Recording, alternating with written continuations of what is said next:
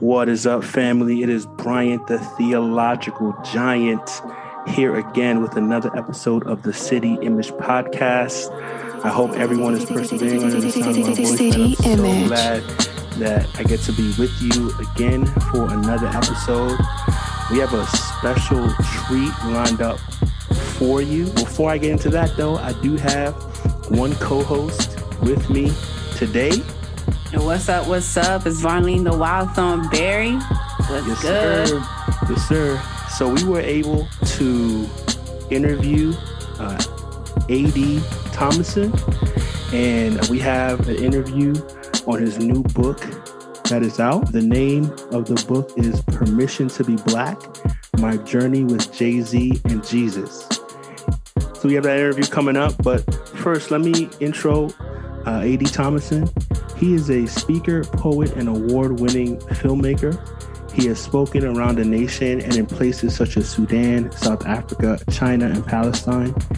As an adjunct professor, he teaches on human rights, decolonizing your faith, and filmmaking. He and his wife, Dawn Koya, live in the Atlanta area with their family. So yeah, keep it locked. After the break, we're going to play the interview. You are now listening to the City Image Podcast.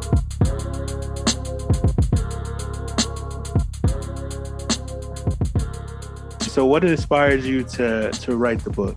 Yeah, so I mean, after my first session, sitting in a counselor's chair after this entire Detroit story, I'm 37 at the time, a lot of traumatic things happen.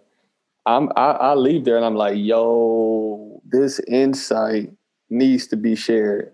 And I kind of think in movies, jokes, and yada, yada. That's just how my mind is. And so I go, man, if there was a sale on Jordans, I'd be like, yo, man, it's 50% off Jordans. Y'all got to go get these. You know, I would tell everybody that. And so in the same mindset, I just thought what my counselor was sharing so much that I thought it'd be selfish keeping it to myself. So why do you feel as though, you know, the name of the book is Permission to be Black? Like, why do you feel like Black people need permission?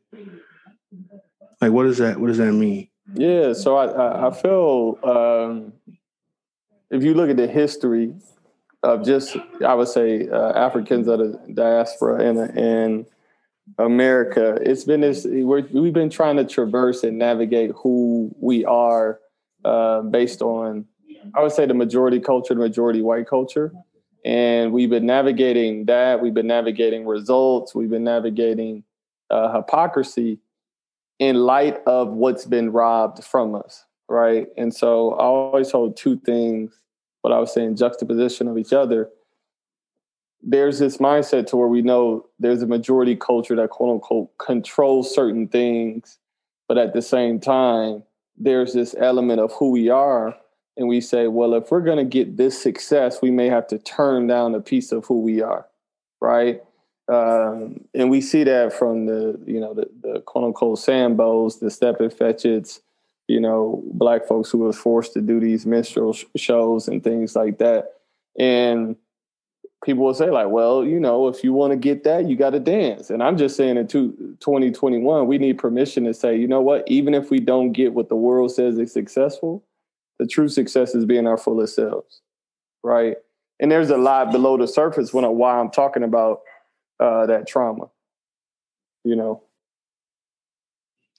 Yeah. I was listening to your Pastor Mike interview, and on it, I found interesting that you guys had gotten into a conversation about how you were in white evangelical spaces for a time, and then kind of had to leave that space and enter probably what you would say probably more in a space that affirmed or kind of gave you permission to be Black. So would you say that it's because of those, you know, those white evangelical spaces are probably not necessarily giving Black people the permission to be Black? How did that journey sort of impact your book? And how were you like impacted in that process? Yeah, that's a good question. You know what? I'm gonna say it directly, then I'm gonna explain it. No, I don't think those white evangelical spaces, uh, you know, I would say give, Black folks, Asian, all ethnicities the permission to be their fuller selves, especially Black folks, because subconsciously and consciously, a culture has been allowed, a culture has been hijacked to create a standard. So if you're going to, preach, you're going to preach this way. If you're going to dress, you're going to dress this way. Sincerity looks according to their standard. Peace looks according to their standard. Mild, meekness, gentleness, it's according to their standard, right? And what I say in God's kingdom, you don't juxtapose somebody else's standard against your standard. You ask, okay, God, how did you make this people group? And so you may define this people group as loud, but this people group in God's eyes is just expressive. And you need to expand yourself and learn some turn up, because y'all are just, according to us, demure and silent. But when you control the umbrella and the narrative, you get to dictate what it means to be righteous, what it means, in a sense, what it means to be human. Right. And so all I'm arguing for is, one, people to say, like, if your true diversity is expanding your perspective and your understanding of life and adopting what you don't know from other ethnicities. Few people can do that because they really believe the way they see life and the way they do life is right. And if we serve or believe in a God who I would say in a healthy way has fractured his expression through all these ethnicities, there's not going to be one ethnic group that contains the full expression of him. But in America, we've allowed one ethnic group to define the expression of him. And that's the problem.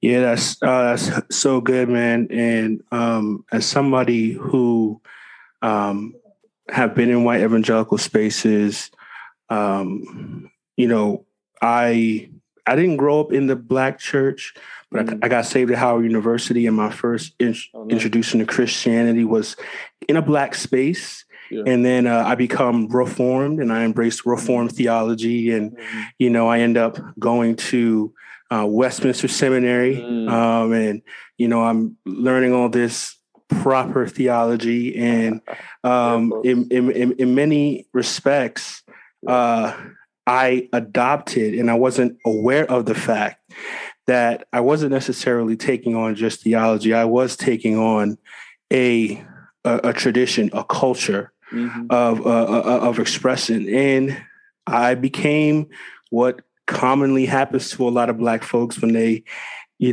embrace Reformed theology, is kind of hating, your own cultural expression. You kind of look at, the way that people do things, and you think, oh, the Black church has got a bunch of bunk theology. It's driven by emotionalism. It's, and some of my favorite thinkers would criticize the Black church, and I would even agree. And, now I think, since the advent of the Black Lives Matter movement, which I think has really caused a schism between Black Christians and white evangelical spaces, and seeing the way that they responded to us when we realized this was an issue, it kind of woke me up and kind of made me realize, well, there's a difference. I tried to pretend for a while that, we were all good and we were just embracing this great theology, and it was just us versus the heretics that were in the Black church. But then I realized that, there are issues, cultural issues that matter to me, issues of justice, things that are dear to me that, man, white evangelical spaces just, they don't have it. And then they still struggle with it. Which even to that point, man, because I don't know who's listening and I don't know who will listen, but that's my problem with, let's just say Reformed or any theological thought that assumes your thought is here to save all of the 7 billion people in the world. Like, philosophically, that's beyond arrogant. And I'm going to tell you why. Because one, if you look into the scriptures, it says we all look in the mirror dimly, right? But when the perfect comes, all things will be made clear. Nobody is the embodiment of the perfect. And so we arrogantly are just like, well, if you got these 5 solas, right? If you got tulip, if you understand the Reformation. But I go, that's the problem. You're making Yeshua, Christ, you're boiling down his message to 5 points. You're boiling down an eternal God to 5 points. You're boiling down an eternal God to 95 theses. And I go, newsflash, that 95 theses came, newsflash, while the slave trade was going on. So if it was such a reformation, why didn't it reform these people who were theological, human trafficking, and cradle snatching, and women raping, male castrating, but yet you want to tell me you got right theology? Christ would laugh at you. No gas. He would laugh at you, and your sickness remains. Right. So and that's my whole beef, because I go, we think it's okay to just separate them. You know what I'm saying? Like, yo, I tell you one thing that is like it grates my soul. Like when I hear people say, I'll say like, yo, George Whitefield used slaves to build his orphanage. I go, isn't that an oxymoron? You're using slaves to build your orphanage. You're using orphans to build an orphanage. Y'all not following me. So in my head, I go, but you know what they'll say to me in return? But man, he had great theology. I go, no, he didn't. I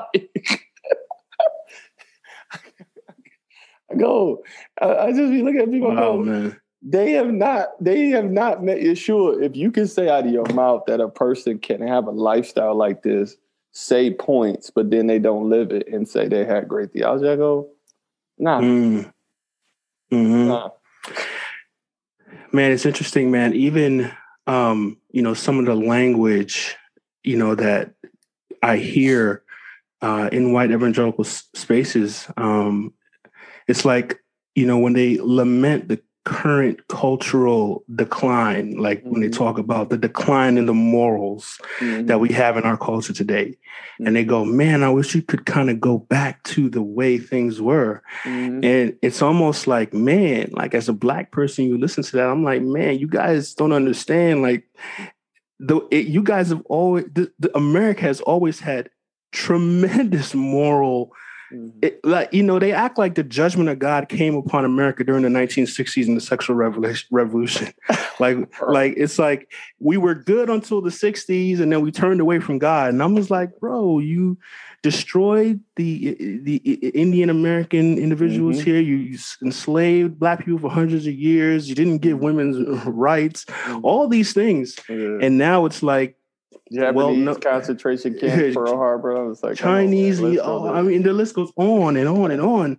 And and just in that simple statement, it shows you the myopic lens in which many white evangelicals view Christianity and ethical reasoning. It's personal sins, like, do not lie, this, that, and the third. And even the way they apply those sins is just very select. And so it just creates this situation in which, like, when, I think us, people who are in an oppressed culture, in an oppressed setting, and we have, issues that are very apparent to us of justice, it just can't see it. So, and that kind of leads me to the question I was wanting to ask is that we see from this very clearly that there's been a lot of trauma that has, come upon, people of color, obviously through hundreds of years of oppression in various forms. And, in your book, you talk a lot about that, right? You say that Black people have not been really given the permission to process racial trauma. So I just wanted to ask you, what do you mean by that? Foundationally is what we as a people group have gone through based on our ethnicity. And what's interesting, Malcolm X was on to this. He was one of the first people that used the term people group in reference to Africans of the diaspora. I actually think race kind of can dilute it in people's eyes, if that makes sense. Because when you say a people group, that means you're targeting a group of people, right? And because, we weren't seen as full people with full emotions for a long time, right? You're talking about things that stacks up even within the DNA to where we don't get to have the freedom to say like, no, if we go back to slavery, I don't want to pick cotton or I don't want to live here, but the white majority and majority culture had the freedom to say that I don't want to live here. I want to go there. I don't like this land. I want this land, right? That whole life, liberty, and pursuit of happiness. But fast forward, you see us in the present where we're kind of celebrating. I say we celebrate things that are a human right.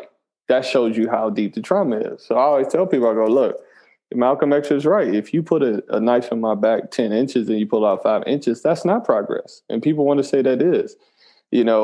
I'm one of the dudes, I go, I hear what we're talking about when we celebrate. This person was the first this and the first that and the first that. But if you go back and look at the history, all of these firsts are human rights. So don't give me a award for breathing. Like, he the first black man to breathe out here. I go, no, that just shows you how jacked up you were, that you were withholding breath from me. Right? Now true equality is I get the same space, right? Equity. I get the same space. I get the same salary. I get the same freedoms. I don't have to have different worries than you. I don't have to go through different mindsets. So when you talk about trauma, these are things that we hold in. These are grids that we have to have to preserve ourselves in our life.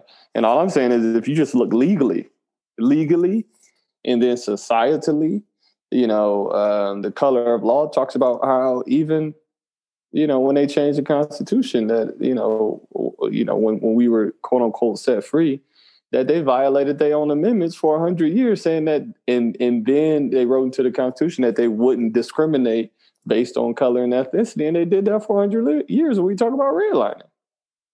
You know what I'm saying? Like, it's just like, but I go, even if you move slavery aside and you just look at the policing of Black people post-slavery, still up until now, we could put the 21st century aside.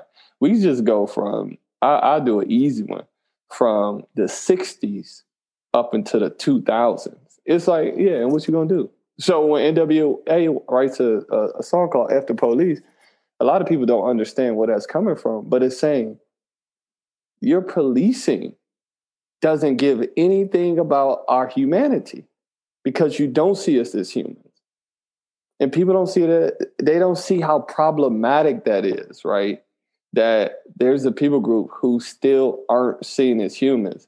I go, we talk too much about civil rights. I know people are like, well, it's the civil rights. I go, no, but if I don't see you as a human, I am not going to give you any civil respect. And I'm really for sure not gonna rule in your favor in the civil court when things come your way. So that's why it's like, oh man, another person got out. Of course they got out. They still don't see us as human. Of course they did. And that's what Malcolm X was saying. We need to stop talking about civil rights and go to the United Nations and say, these are hate crimes against a people group.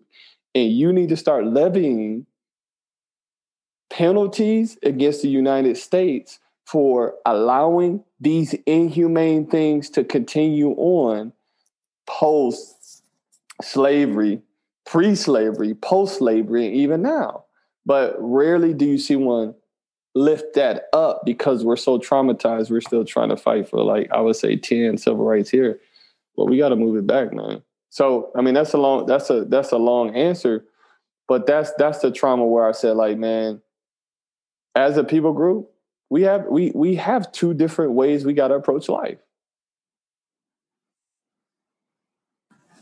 Yeah. I think that's like so good that way you said like about the whole racial traumas and just how deep it is and ingrained in our history. I guess my question following that answer is when you are become aware of all those traumas after you've gone to therapy, Because Lord knows I've been tap dancing my whole entire life. Yeah. I say all the time, all my life I had to fight. All my life. And it's so interesting because, like, actually, no, that's a no surface, cap. She does say right? that all the time. I say that all the time, but because really on the surface, my life looks great. However, those internal issues, that inner turmoil that I have to deal with and battle with every day, knowing that I'm a Black woman in America, is real.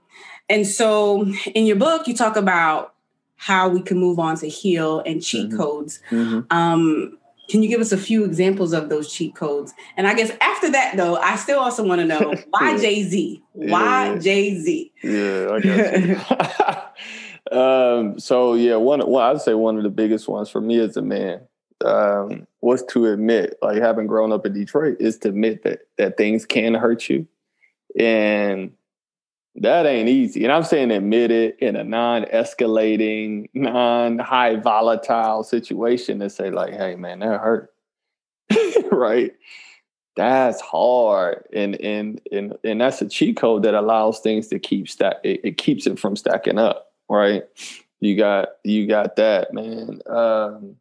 Going back, I say another one of the cheat codes was going back and saying, you know what, mom and dad, y'all did the best y'all could with what you had. But in the Black situation, you say anything against, especially your Black mama, like it's just like, bro, you gonna get removed from by the Black delegation. So those were, my counselor helped me be able to delineate how to still esteem and say, okay, but to go forward, these are the things I would like to talk about, and not like, condescend upon, but saying like, hey, these are some holes that you may not know exist. Mom and dad, well, dad split when I was 12, but more mom who was there, and have healing on both ends to go forward, So that you say, why Jay-Z? You know what? For me, it was more like, because I battle between Jay-Z and Lauryn Hill. Obviously, I talk about Lauryn Hill a ton in there. But I was thinking of my hip hop journey, and I was like, you know what? I didn't come across Lauryn Hill until later in the journey. In the sense of the miseducation of Lauryn Hill, the Fugees and things like that.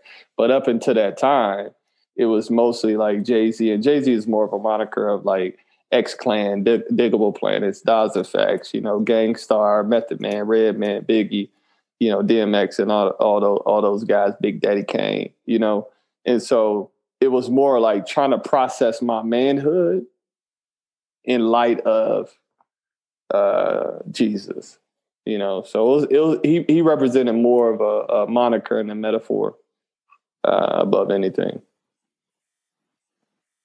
Interesting. I asked Jay-Z because I got saved off of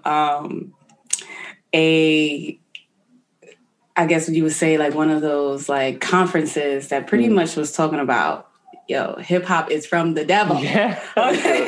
The Craig G. X Ministries. You know it. Like you're right on key. Yes, that's Exodus out of Egypt. Right? Yes. And as I further got mature in the faith, I recognized, this is actually telling my story, many of other people's stories, and this is actually truth.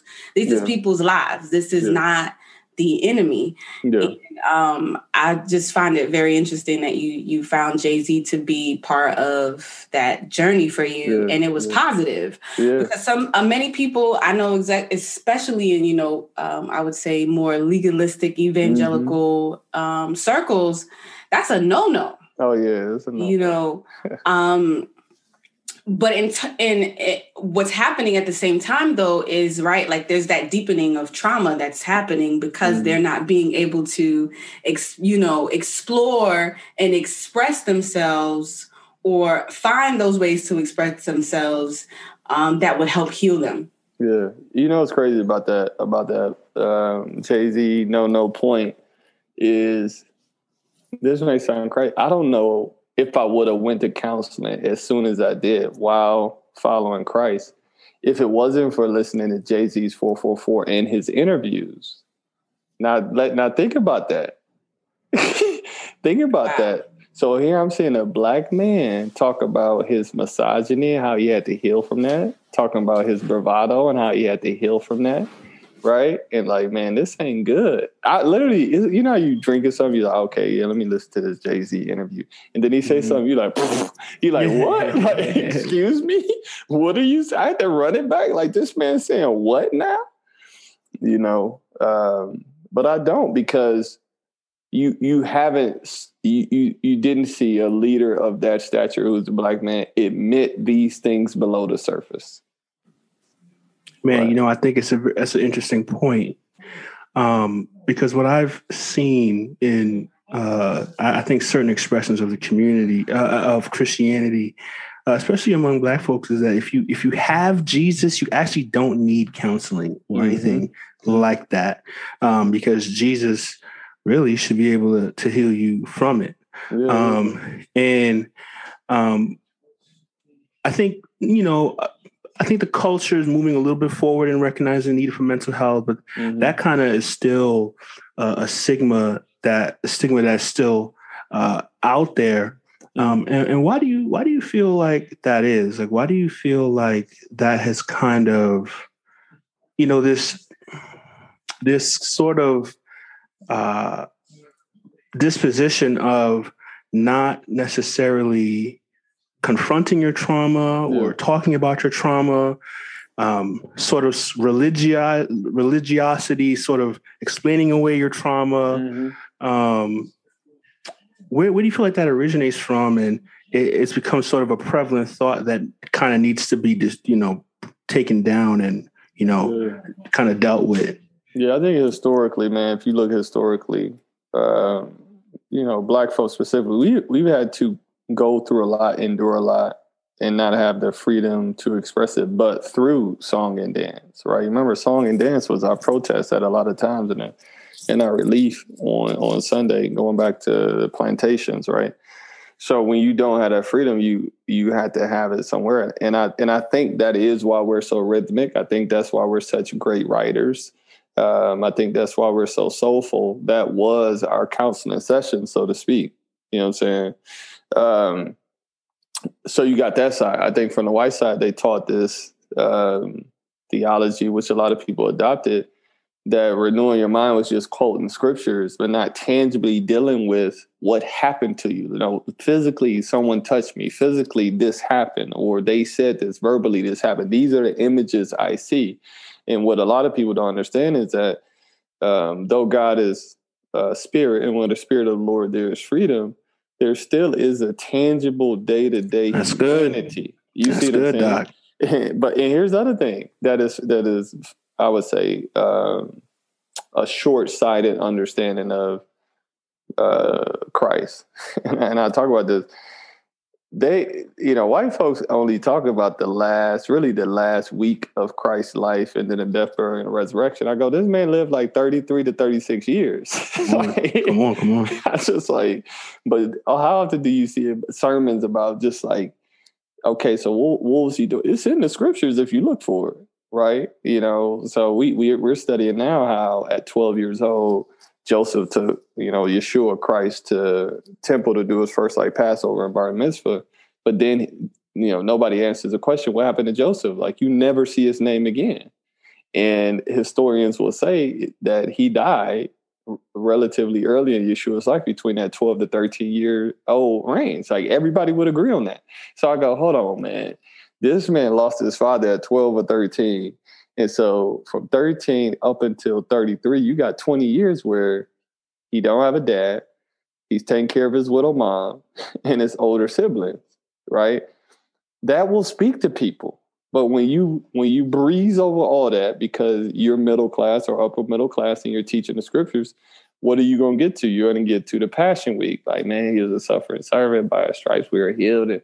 And you have a lot of people, they just mimicking and preaching the same thing. And so you have this, what I call this last week Christ who can't identify with your life, right?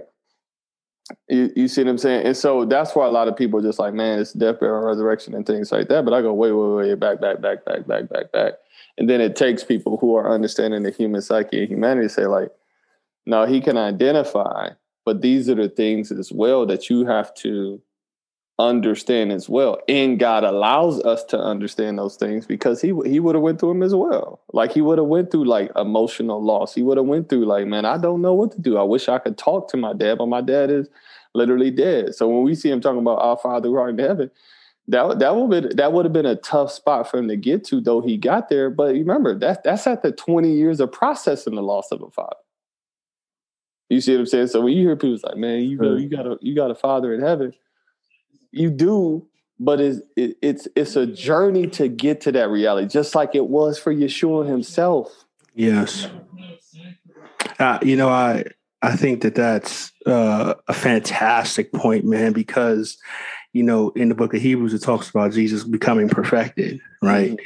And it's interesting because, your theology radar goes up when you read that because, oh my God, Christ is perfect and he was fully God and man. And, what does it mean? He learned and got perfected. And the author of Hebrews is making that point to go, this is why he's a perfect high priest and that he can identify with you in your troubles, because as a human being, he learned suffering. He understood that and he remained without sin, yes, but he suffered through it. And so there's an experiential knowledge that has perfected him. Not that he was lacking anything, but he is perfected in that way. And so I think that is a point that we don't really drive home enough, because I think if we drove home that point enough, when we stand before or kneel before the Lord or get before the Lord, we will be a lot more honest in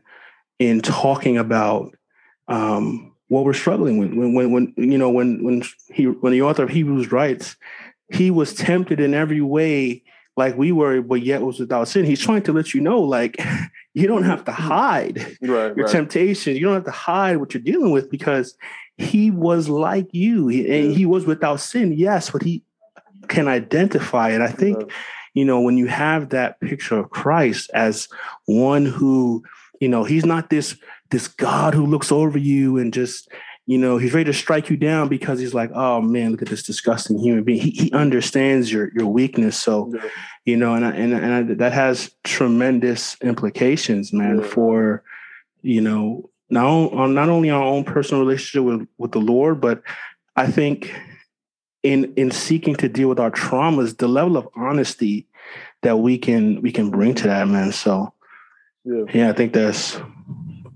perfect, man. So what would you say to someone, or how can someone identify the need to, deal with issues of mental health, right? It's interesting because I think, when something is wrong with your physical body, I think maybe people can possibly understand. I mean, there's people who don't take care of their physical bodies at all, but, there's something that, you get hit with a pain or something like that. You're like, okay, I got to deal with this. But oftentimes, like, mental issues or emotional issues can kind of go hidden or buried, or it's harder to kind of detect, like, man, I need to have a concerted effort to work through this. Do you have any advice, or how would you tell people to just properly identify, man, like things that they should maybe seek counseling on, or, have some sort of concerted effort to work through? Yeah, so some of the things I would say people can look out for is, where does your mind go in silence? Does your mind accuse yourself like, yo, I'm not this, I'm not that, or I'm wrestling with this? Is your mind always racing? Can you not turn things off? I talk about in the book, like, how there is this tightness in the chest. Some people got gut issues and they just see it's like, my health is bad. And I go, nah, that's a below the surface manifestation that's happening within your body, because what's here mentally is racing and is doing these things. Like, I had a conversation with somebody today, and they were just saying, like, man, I intellectually believe the positive things that people say about me, but they aren't going below the surface into my soul. And so we just got to talk about their story and their relationship with their dad, and the lack of affirmation, and some things that happen where it's like, man, they could get all A's, but if they got the one B, it was the lashing out that they got in trouble for. And even to this day, they're still working out of that. So you got those things like mentally, where does your mind go when there's silence? I also say, like, man, if you Black in this country, I don't care what level of success you have. If you Black in this country, you dealing with some form of internalization. If you ain't speaking to somebody, something is being held below the surface, and it's gonna manifest themselves. So that's like somebody trying to convince me as a human that you ain't got to eat food. I was like, brother, that means you got, like, it's just so. And somebody to say, okay, then, and it could be, you could come from a 2-parent household. And I was like, that's good. You could have been provided for. You don't have to come from a broken home. You still got stuff below the surface. Why? Because if the cops pull up behind you, guess what? If you've seen anything of the hashtags of the Black Lives Matter, then that is a below the surface issue. You have to internalize some things that other people groups don't have. If you got kids, so you got to have to talk with them at 7, 9, and whatever age, about if the cops pull you over in this thing, that's trauma, right? It's just a lot of things we just consider it normal, but that's below the surface, right? And you have to continue to express that, right?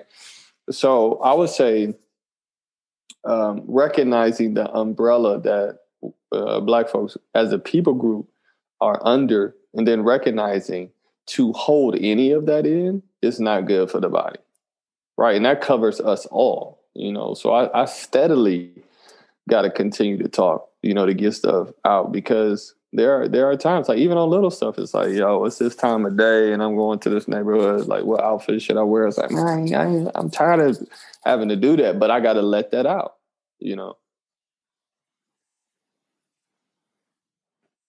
That's good, man. That's good. Farlene, you have something to say? Yeah. So, I mean, I think I agree 100% with what you say, but, I saw many excerpts, like, a lot of us in the Black community, diaspora, Black diaspora, ain't nobody got time for that. Ain't nobody got time. What is talking going to do for me?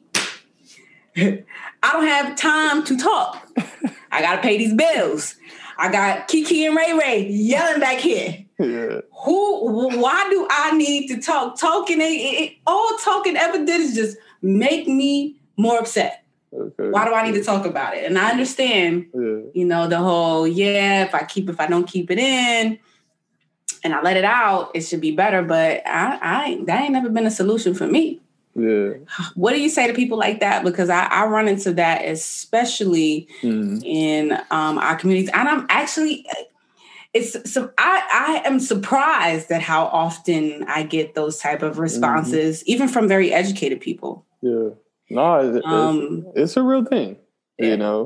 It's a real thing, and I understand it, because I think for us, I think it's honestly, I think that's a form of deep trauma, because it's showing that I'm so in pain about this thing, unless it changes, I don't even want to mention it.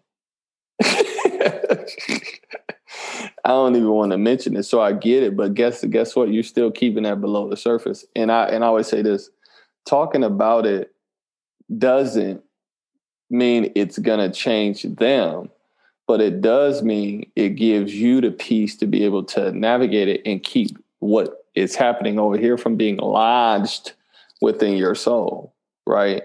And I do think that's a good thing, because I go, for me to talk about it and then get past it, it removes me from being linked to something that may not change externally, but I still don't have it lodged within me. That's good. That's good. That's really, really good. Thanks. I think that that concept of, although the circumstances may not be changed, I'm changed in the circumstances, is a concept that I think seems very far-fetched, because you always see it. The circumstances seem so much stronger than you. Exactly.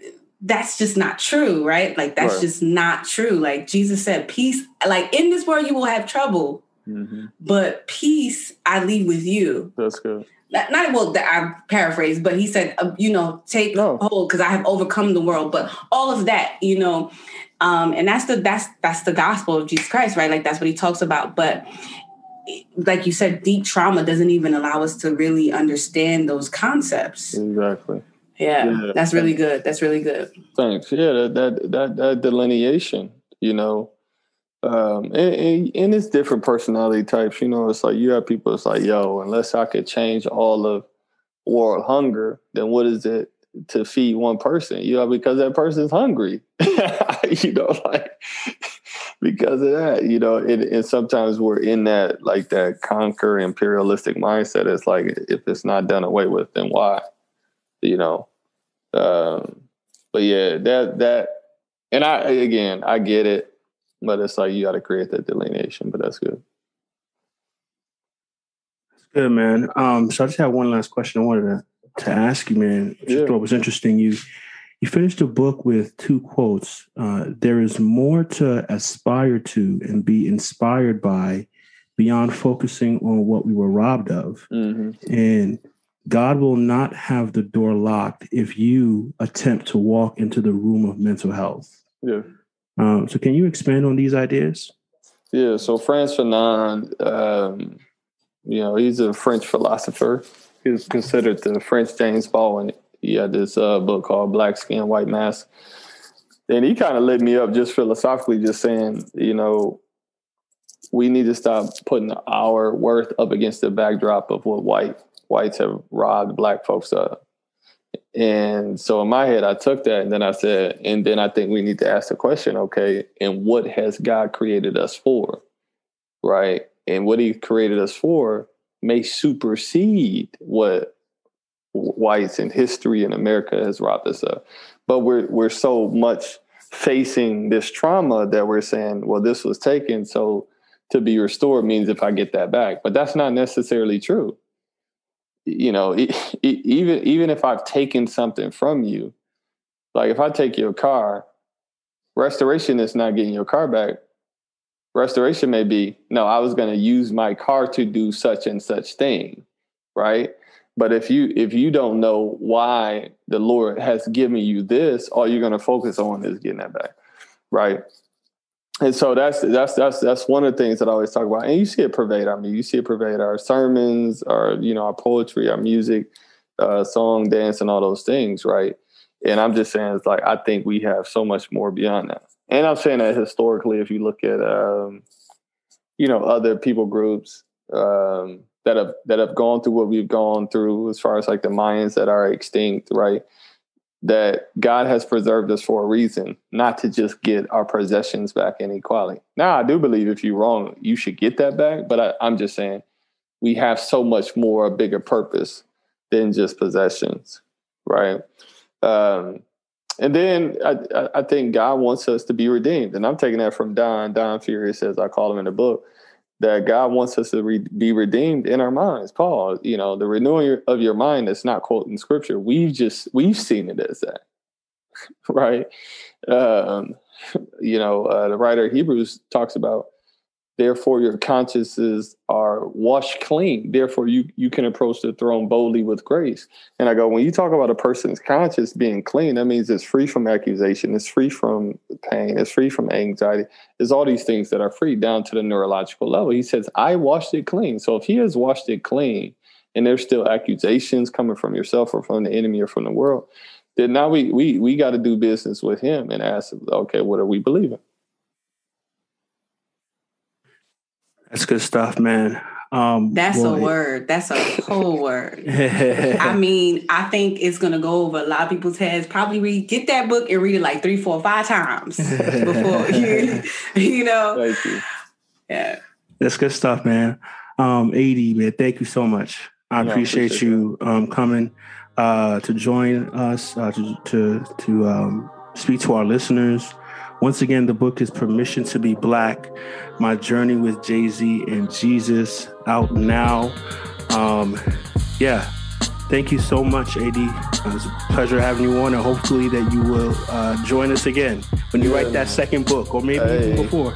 Come on, man. I appreciate it. I appreciate y'all. Yes, thank you for coming.